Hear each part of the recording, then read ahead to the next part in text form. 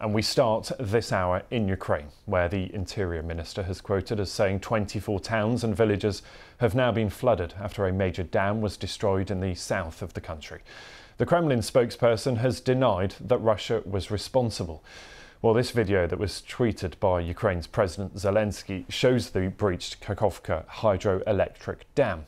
Mr. Zelensky says that this confirms for the whole world that the Russians must be expelled from every corner of Ukrainian land. But the two sides have blamed each other for its destruction. Kyiv has accused Russia of blowing up the dam to slow Ukraine's offensive by making it hard to cross the Dnipro River. Russia says that Ukraine is to blame. But regardless of who or what caused the explosion, it has potentially deadly consequences for the towns and villages in the path of the water. BBC Verify is now working to establish the timeline of events, and there was already some damage to the dam before today's developments. We can see in these satellite images that were shared by the space technology company Maxar, a road that was visible in late May is no longer there, and these are images taken on Sunday. The substantial breach is also visible. New images from today show just portions of the destroyed dam protruding from the current one, with the full scale of the disaster only beginning to unfold now. Well, these images are from areas downstream. They show the scale of the flooding. The Russian-installed mayor of the town immediately next to the dam says the water level there has already risen to 11 metres. Well, let's speak now to our diplomatic correspondent Paul Adams, who's live in Kyiv. And Paul, will come on to the implications of this in just a second. But what do we know about what was behind the collapse of this crucial dam? Well, as you say, there was signs of a breach in the dam over the weekend, but something happened overnight to result in a fairly catastrophic breach, which is now perhaps as wide as 100 or 200 metres across. So whether that was the result of an earlier damage and that resulted in a structural collapse, or the result of a deliberate attempt to blow it up once and for all, we just don't know at the moment. I think I would point out that, as you mentioned in the introduction, if you look at who had a motivation to bring this dam down, don't forget that there was a road across that dam until yesterday, and at a time when the Ukrainian army is on the offensive, it's really only logical that the Russians would have a reason for that dam and for that road to be removed, because if you look at a map from south of the city of Zaporizhia, that dam represented the only viable crossing from one side of the Dnipro River to the other. So as the Russians contemplate a series of Ukrainian advances along a very broad front, it was logical that they would be worried about that dam. Yes, and Paul, there are two serious implications of this collapse of the dam. One upstream, of course, for the Zaporizhia nuclear plant. We're told that water levels there are falling and that water is needed to cool the plant. The UN, though, says for now that's safe. But downstream, 24 towns and villages now in the path of floodwater. Yes, it's going to be a while, I think, before we get a sense of exactly how many people have been affected by this. Don't forget that until fairly recently, this was the front line, and there was a lot of shelling and sniping across the river in both directions. And so it is possible that some of those communities that we have seen inundated in images today may have been somewhat partially or perhaps even completely evacuated. We just don't know. Further downstream, around 80 kilometers or so, you have the big city of Kherson, which of course fell to Ukrainian forces back in November. There is sign of flooding too. It's not nearly as acute as it is closer to the dam, but the authorities have not taken any chances, and they are evacuating people, particularly elderly residents, from some of the lower lying parts of that city. So I think it'll be a little while before we understand the exact consequences of what the Ukrainian government is calling ecocide, because all along that river, and particularly on the south side, there are highly sensitive ecological areas. There's a biosphere down on the south bank opposite Kherson, which could have been severely damaged by this flooding. So we'll need to watch that and see what happens. As you say, on the other side of the dam at Zaporizhia, that is obviously a source of concern. It has been a source of concern for the UN's nuclear watchdog, the IAEA, for a year or more now. At the moment, the cooling facilities, the pond that cools the spent rods, that keeps the whole nuclear power system cool, that is intact. There's no immediate danger, but the level of the reservoir is falling, the last I heard, by around 5 centimeters an hour, and that could, over time, result in another problem. Paul, it's good to have you with us. Thank you. Paul Adams live in Kyiv.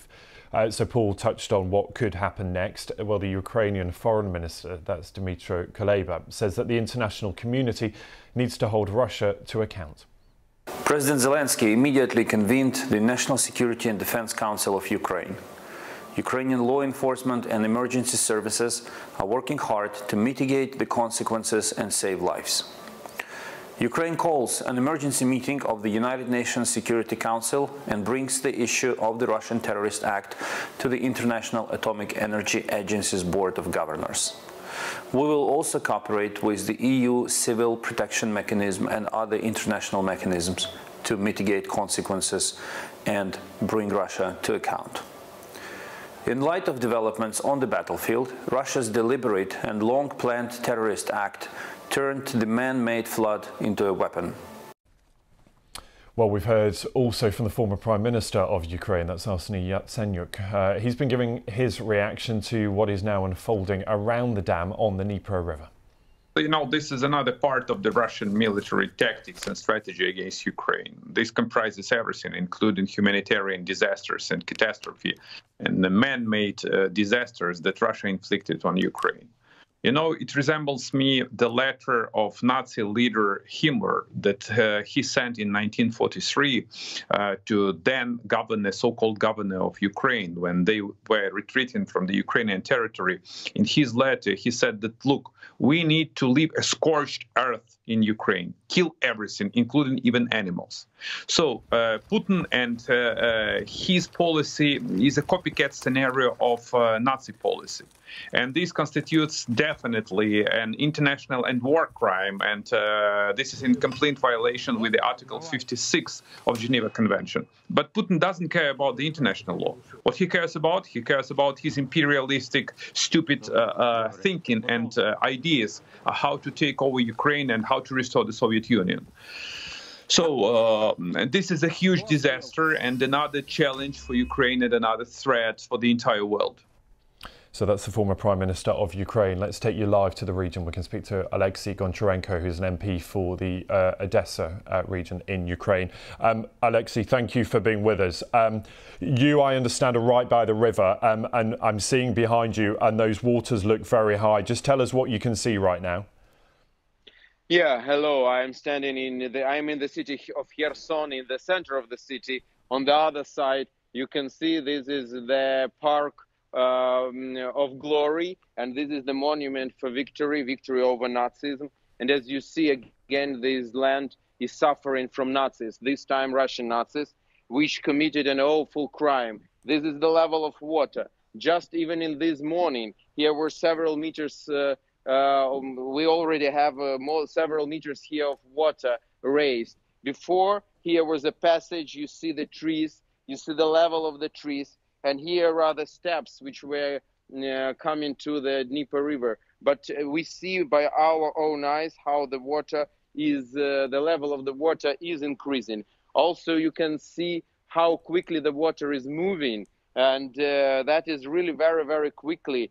So that's what's going on right now here in Kherson after this Russian awful war crime. And Alexei, for those that aren't familiar with the geography, maybe just explain, if you can, where you are in relation to that hydroelectric dam. How far away are you, and maybe how long it has taken for that water level to rise where you are?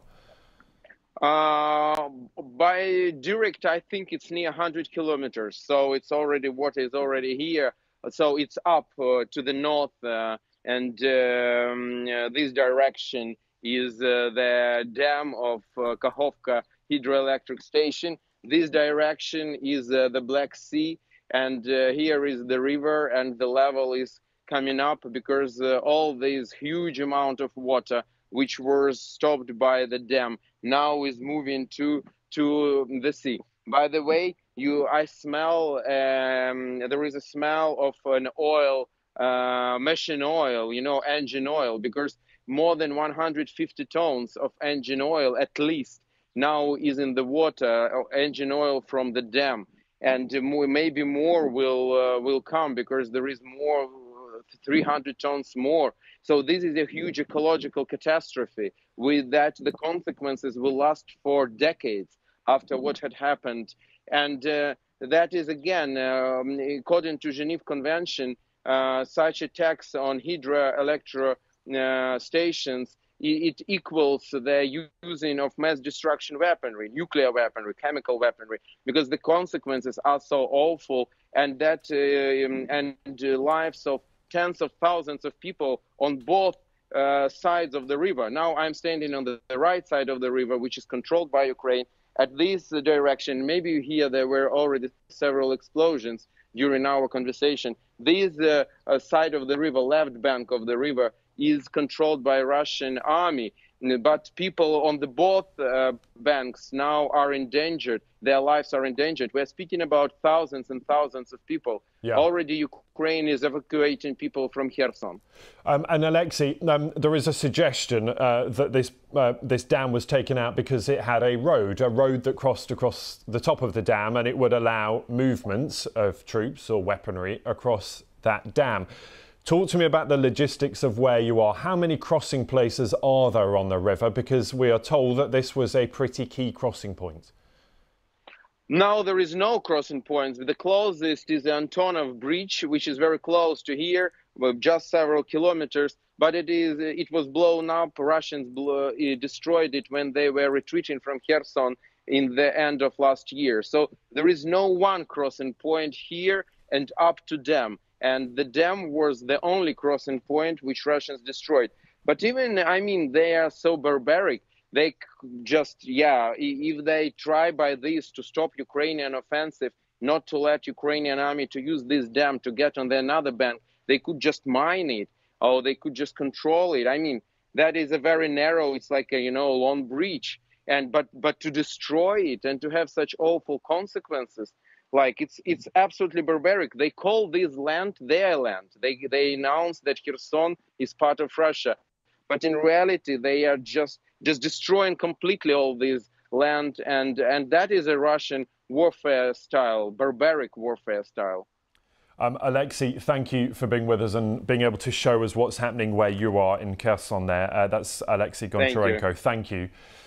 So I just want to show you some more pictures that are coming into us here at the BBC to get a sense of that flooding and the speed at which those waters are moving. Quite clearly here, a house being carried down the river as those waters rise downstream. We saw the impact there in Kherson.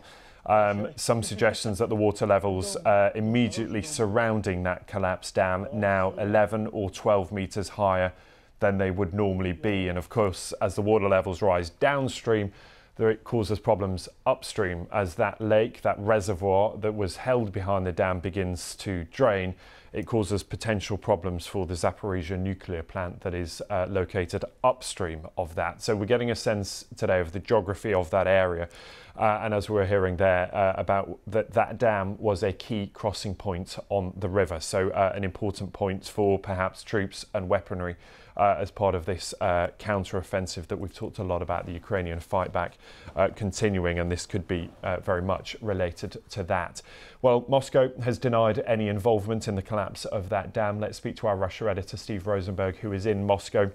What is the Kremlin saying, Steve? Yeah, well, it's 180 degrees difference, really. We've heard that Ukraine has been accusing Russia. Russia is accusing Ukraine. So, for example, state television here in Russia today was describing what had happened as a Ukrainian terrorist attack. And a short while ago, we did get some reaction from the Kremlin. President Putin's spokesman, Dmitry Peskov, said he strongly rejected the accusation that Russia had blown up the dam. He described what had happened as a deliberate act of sabotage by the Ukrainian side, designed, he claimed, to deprive Crimea of a water supply. Crimea, the Ukrainian peninsula that Russia annexed from Ukraine back in 2014. He also seemed to suggest that this alleged sabotage was designed to distract attention from what he described as a faltering Ukrainian counteroffensive.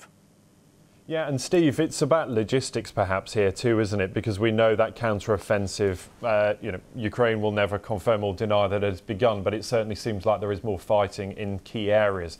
And that part of Ukraine is so vital, given its strategic location along the east of the country. And it could be about that being a key crossing point, either to separate troops or to facilitate their movement. It could be. There's a lot of speculation about that. It's still unclear. And as I say, Russian officials insisting that it wasn't us, we didn't do this, and pointing the finger back. Pointing the finger back is something that Russia often does, usually does, whenever this country is accused of anything, particularly by countries with which it is in conflict with, whether we're talking about the Salisbury poisonings or doping in sport or the war in Ukraine.